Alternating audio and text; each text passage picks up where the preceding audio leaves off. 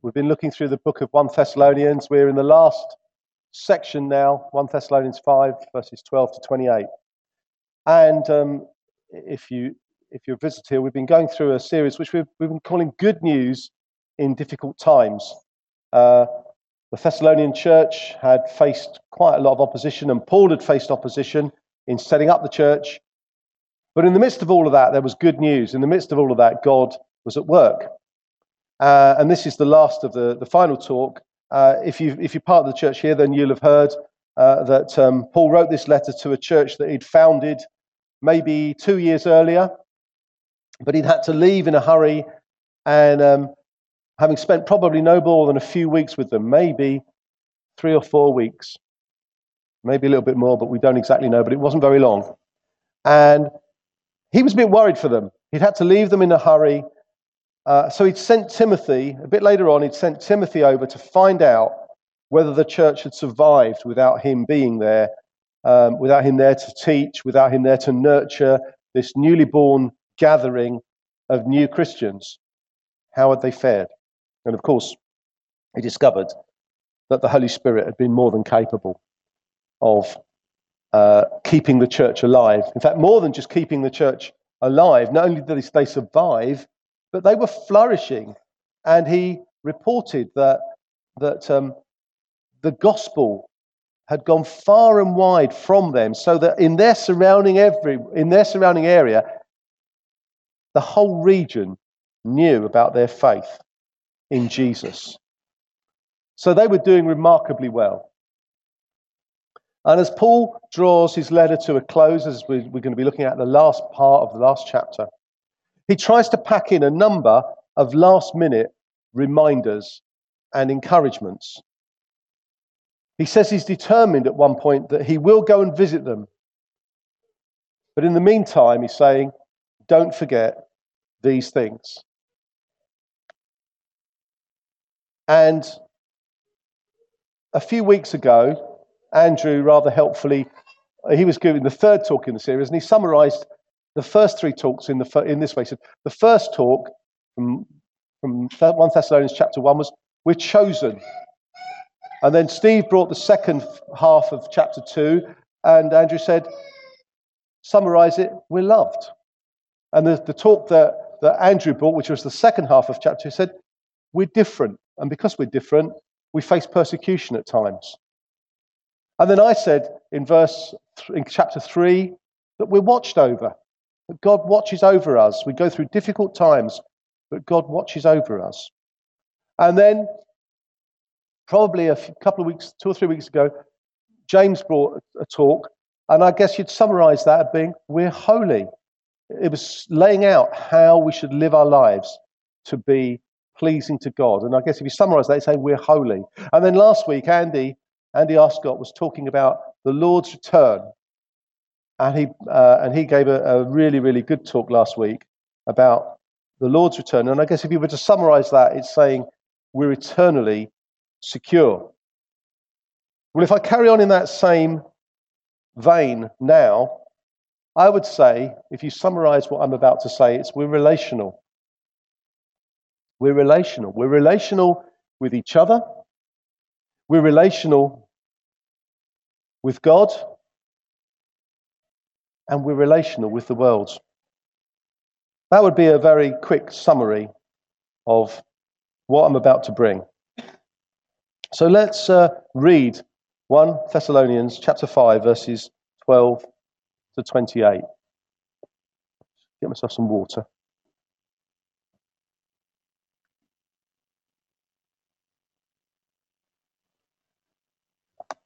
It says this. Now we ask you, brothers and sisters, to acknowledge those who work hard among you, who care for you in the Lord and who admonish you. Hold them in the highest regard in love because of their work. Live in peace with each other.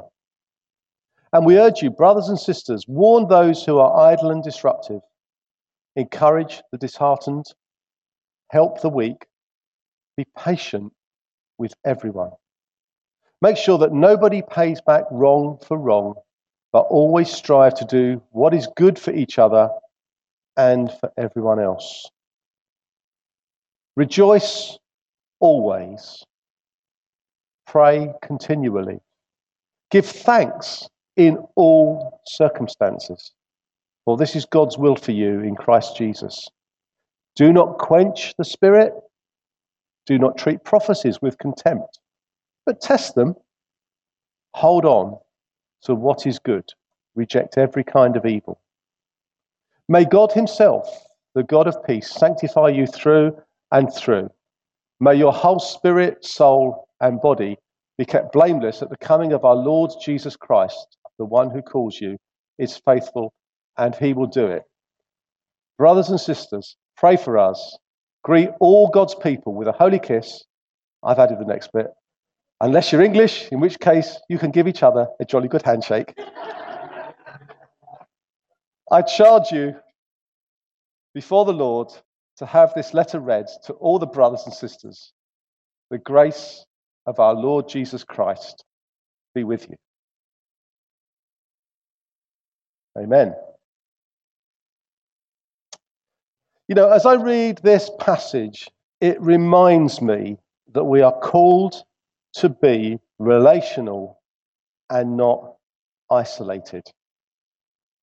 And the passage addresses the subjects of relationships between the church and the leaders of the church, the relationships within the body of Christ, especially those between those who are able to stand firm in the Lord and those who are struggling or walking in error, and the relationship between the church and the Holy Spirit. And in passing, it also just mentions, in just almost a throwaway line, our relationships with the world around us. I'll come to that in a moment. And the underlying context and assumption in these relationships is that these relationships will shape us, will confront us, will strengthen us, and will ultimately do us good. That's the underlying assumption in these relationships.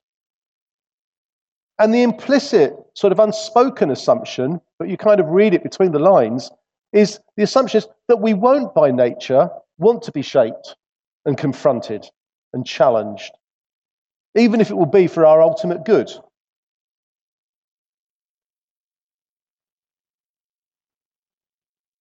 And so the first of his last-minute reminders is regarding the relationship between the church and its leaders. That's the first thing he addresses. Those who are charged with bringing direction and at times admonition.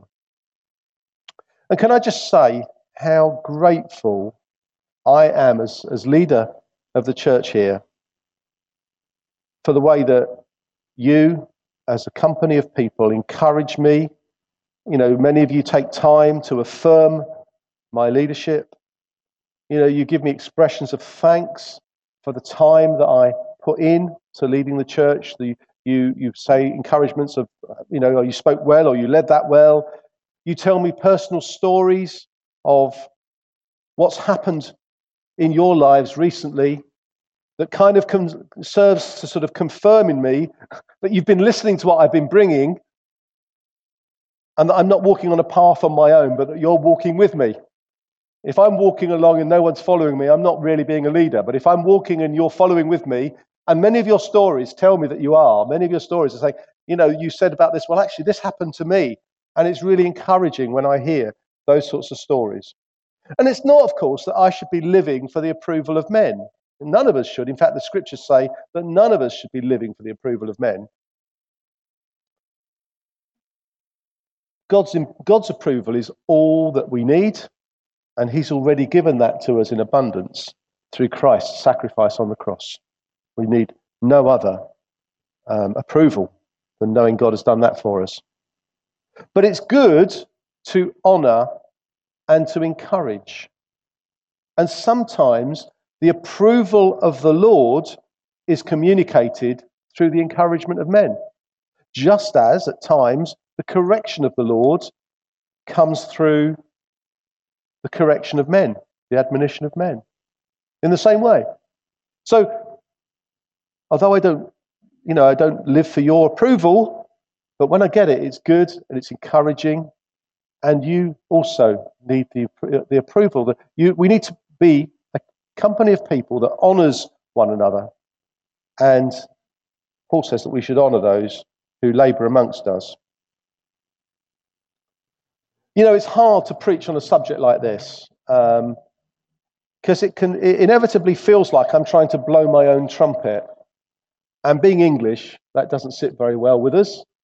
We don't like to blow our own trumpets. But fortunately, the Apostle Paul preaches it for me. He says, let's go back and let me just read it. He says,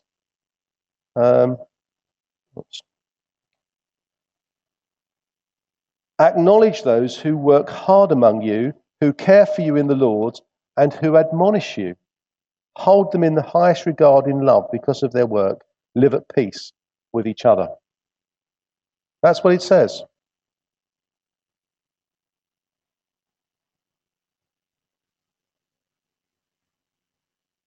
So Paul preaches it for me.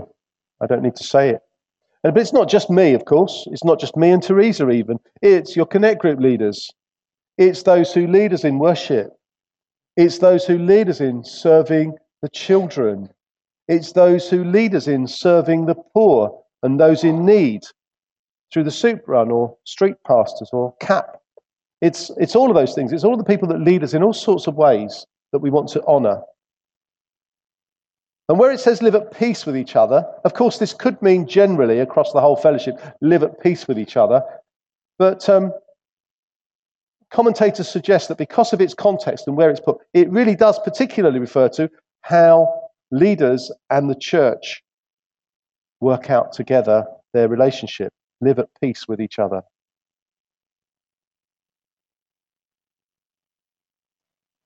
And, I would say to you, as a very practical response, ask yourself, how can I encourage my leaders, Connect group leaders, whichever leaders it might be, whoever is taking a lead in any of the roles that you're involved in the church, how can you encourage your leaders over the next few weeks, some random acts of kindness and encouragement, perhaps when it's least expected?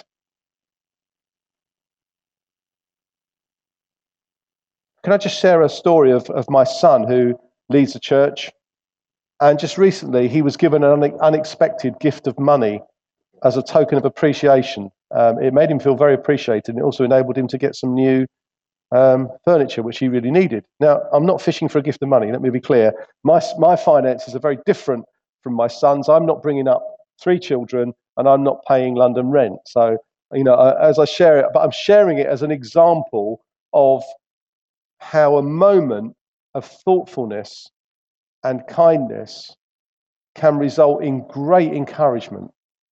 The people that did that probably didn't think too much of it. Just thought, well, it'd be nice to do. That's probably what they thought. It'd be nice to do.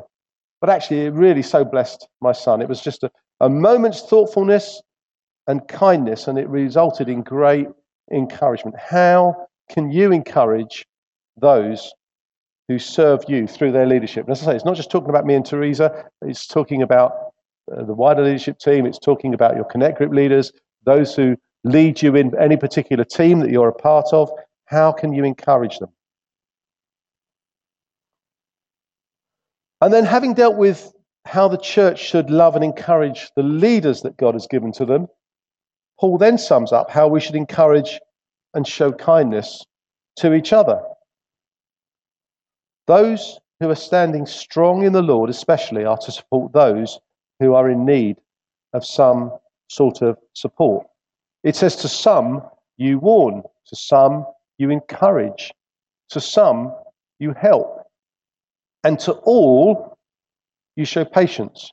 Now, in that passage, this wasn't for the leaders. It wasn't saying the leaders warn, the leaders encourage, the leaders help, although of course they do. But it was saying, church, warn those among you who need to be warned. Encourage those among you who need to be encouraged. This was for the church. This is everybody.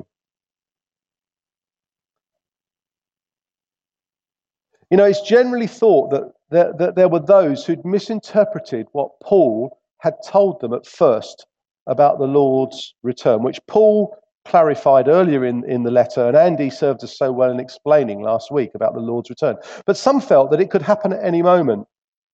So why continue to work? Why not just sit back, do nothing, just wait, he's coming back, let somebody else feed me, and just wait. It would appear that was what some were doing.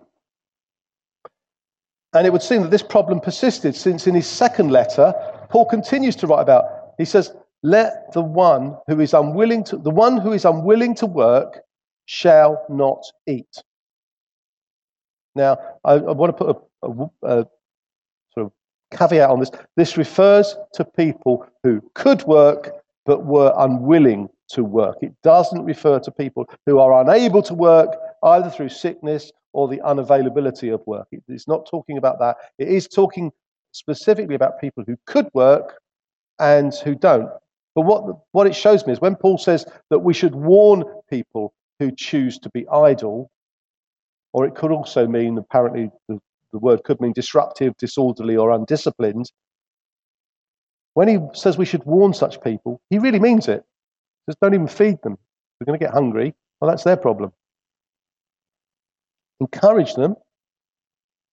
He tells us to encourage the disheartened and the faint-hearted. Encourage them. You know, don't beat them up because they're not behaving like God's man or woman of power for the hour. Encourage them. Encourage people who are struggling, disheartened, faint-hearted. Help the weak. That's practical help. Getting your hands dirty, help. I believe we're very good as a fellowship at doing that, actually. Help the weak, even when it's inconvenient to help, because this is what pleases God.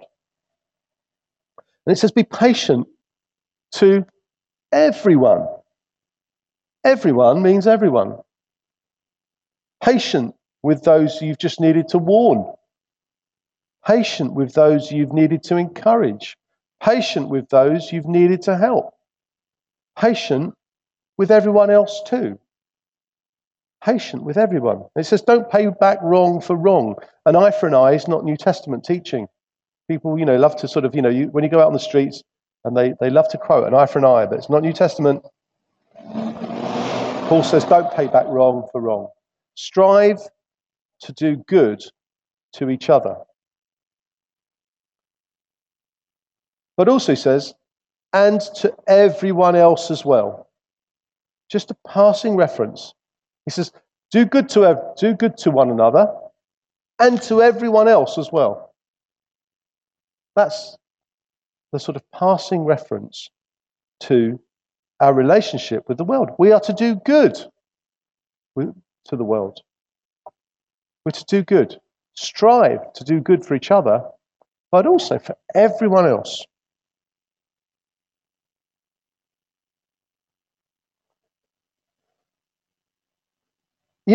By and large, here in this church family, we are a fairly together bunch of people. Well, on the surface at least. Okay, on the surface at least, we're a fairly together bunch of people. But imagine what it might be like, what it will be like,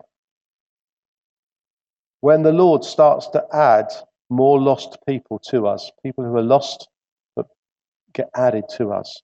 Imagine what it might be like when some people who we meet on the soup run come into the family of God.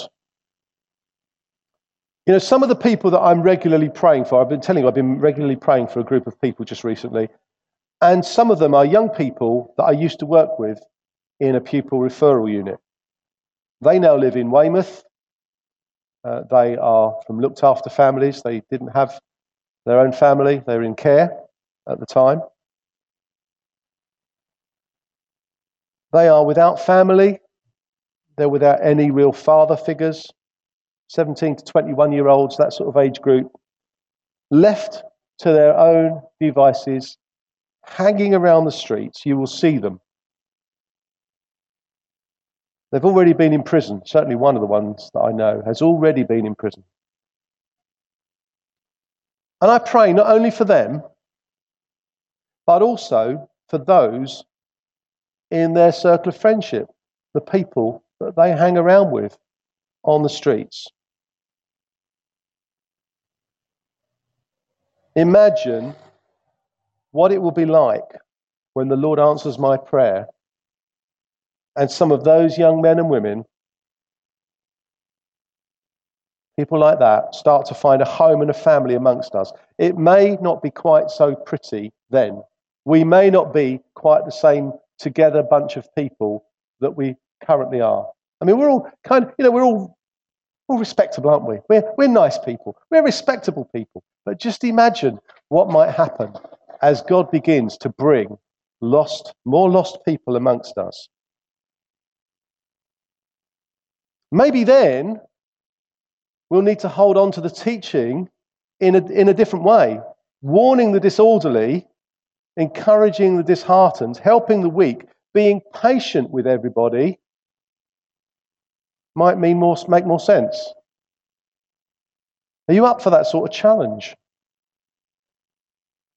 I tell you, in the books that I'm reading, in the stories that I'm reading about God at work, generally speaking, it isn't amongst nice, respectable society where everyone has got their lives together, at least on the outside. It's not in that area where God seems to be at work. More usually, as I read stories, it tends to be those that have little, that are struggling on the margins. We sang a song just now about God reaching to the margins. It tends to be, from what I see, when God is at work, he seems to be working at the margins, those that have little in the judgment of this world. Remember what Paul said to the Corinthian church. He said, brothers and sisters, think of what you were when you were called. Not many of you were wise by human standards. Not many were influential. Not many were of noble birth. When it happens, we'll need to be ready and willing to show patience and kindness to all. I've come to have a bit of a problem with what we call friendship evangelism. Not with friendship evangelism as such, but making that the only type of evangelism that we do. So putting all our eggs into the basket of friendship evangelism. And I have two problems with it. One of them is relevant to what we've just read. Firstly, one of my problems is we may find that we've invested our lives into friendships that ultimately won't produce a harvest. Now, I've got to be careful as I say that, because I don't want it to seem as though we're making our friendships with people purely for an ulterior motive, that all we want is to get them saved, a scalp. It's not that. Actually, the people that we know and love, we long for them to find Jesus and share eternity with us and share eternity with him. So when we want our friends saved, it's not in some sort of, scalp. I've got another scalp. It's a genuine love. We genuinely love our friends and we genuinely want them to find Jesus. Why wouldn't we? We don't want them going to hell. We want them to know Jesus. We want them to be saved. But there may be others nearby. If our focus is purely on our friends, there may be others nearby that we miss, who are ready and waiting to have the gospel presented to them. The person of peace that Jesus says we're to find. So in terms of kingdom advancement, it may be more profitable to spend some of our time with others who are ready for the gospel, rather than spend all of our time with friends who are not ready or not yet ready for the gospel. Does that make sense? I'm not saying don't spend time with your friends, just saying, but keep your eyes open. There may be other people around that God is at work in. And secondly, the gospel is for everyone, not just our friends. The gospel's for everyone. If the only people we ever try to share the gospel with are our friends, then there'll be many people who never get to hear the gospel. If all we ever share the gospel with is our friends. And this passage is relevant, this is relevant rather to this passage because, I don't know about you, I suspect you're the same, I generally make friends with people who are like me. You know, I can't think of one person in this church, genuinely, I cannot think of one person in this church that fits the description of being idle, disruptive, or disorderly. I can't, because there isn't one. And I can't think of any of my friends who fit that description either. So who is there to bring a warning to? When it says warn those sorts of people, well, who is there to bring a warning to? You know, this prompting in the scriptures from Paul to the Thessalonian church only makes sense in our context when you start to form a church of all sorts. When you start to reach chaotic people, when you start to reach broken people, when you start to reach hurt people, when you start to reach people who've never been shown a model of how to live in a way that pleases God. So let's pray for breakthrough into parts of this community who are different from us, so that we people we wouldn't naturally gel with, so that we can truly be a family that's united in God and not just purely on human terms because we kind of like one another and we all get on with one another and we're all of a similar type of person to one another, and that's our unity. No, our unity is in God, and that unity transcends the types of people we are. We can have all sorts of people in here from all sorts of backgrounds, all sorts of stratas of society, quite different to us, but we can be united in Christ because of what God has done. And finally, Paul reminds them of their relationship with God. Rejoice, pray, be grateful, and be open to the Holy Spirit. Rejoice, pray, be grateful, and be open to the Holy Spirit. Those are the hallmarks of our relationship with God. He says, rejoice always, pray continually, give thanks in all circumstances, for this is God's will for you in Christ Jesus. Do not quench the Spirit, do not treat prophecies with contempt, but test them all, hold on to what is good, reject every kind of evil. Rejoice, pray, and be grateful. This is how God wants us to relate to him. And it's important that we don't become hardened and cynical. When prophecy comes, be open to it, but test it. But don't prejudge it with cynicism. It's a great danger. You know, when Ken said, one day we're going to have much larger premises than this, did you think, oh yeah, like that's going to happen? That would be cynicism. Or did you think, okay, God, I hear that. If you're in this, then I'll pray about that for it to come about. If that's your will, I'm going to engage with you and pray about it. I'm going to have faith stirred within me. Ultimately, of course, we'll know that a word is from the Lord when it comes to pass. But don't treat words with contempt. Don't be cynical. Allow faith. When you hear prophetic words, let's allow faith to stir that it may indeed be from the Lord. Don't be cynical. Be open and cooperate with God. When God reveals something, he could just do it without us. He could. He's big enough. But actually, he wants us to partner with him and to engage with him through our prayers. When we pray, we're engaging with God in the things that he has said to us and the things that he wants to bring about. We're engaging with God, and he wants us to partner and engage with him through our prayers and at times through our actions and even at times through our finances. It says, pray continually. You know, for much of my life, I would say I haven't prayed continually. I've prayed in spasms. I've prayed about something and then moved on. Sometimes I haven't been praying, but I haven't prayed continually for something. I've prayed for something and then I've moved on. It's only more recently where I've been praying over and over and over again, day in, day out, about certain things. Whether I feel like doing it or whether I don't. And sometimes I really don't.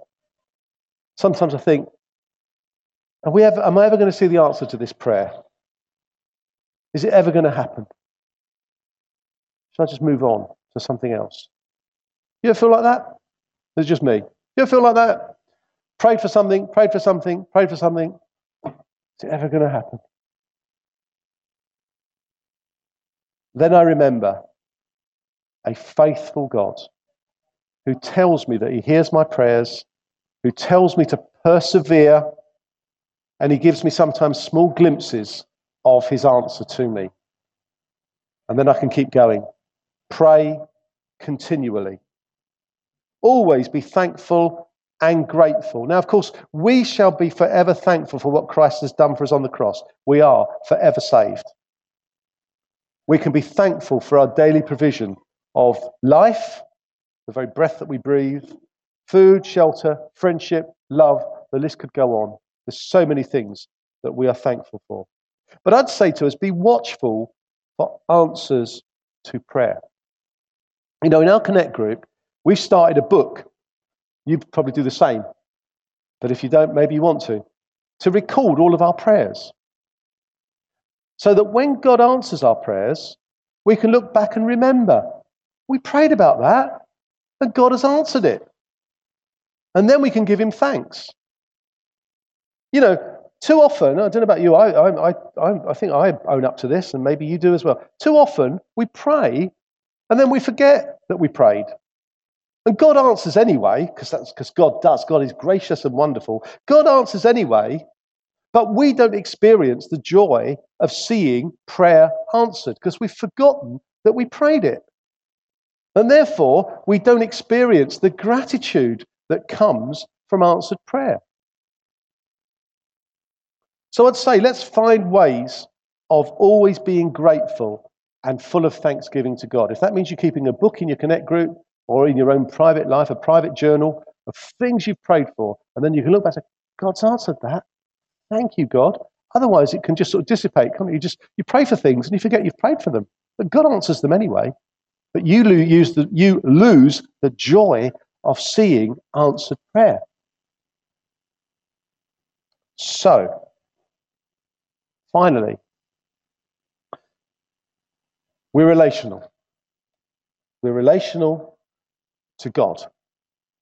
We're relational to our leaders, and if we are leaders, we're relational in our leading, in whatever context that is. We're relational to each other as the body of Christ. We are in relationship, and we are relational to the world outside.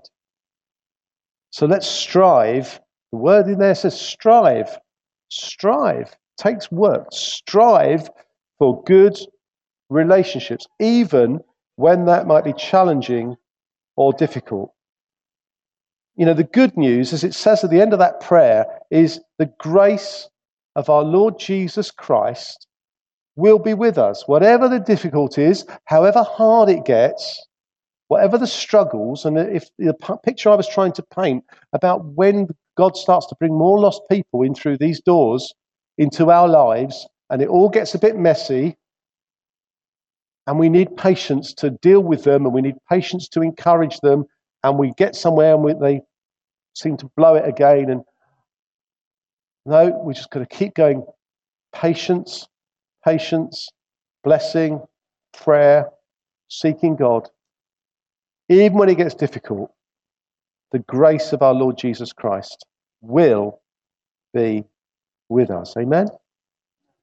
Amen. Let's just respond to God in worship. James, do you want to pick up a guitar? And we've got a few moments just to worship God.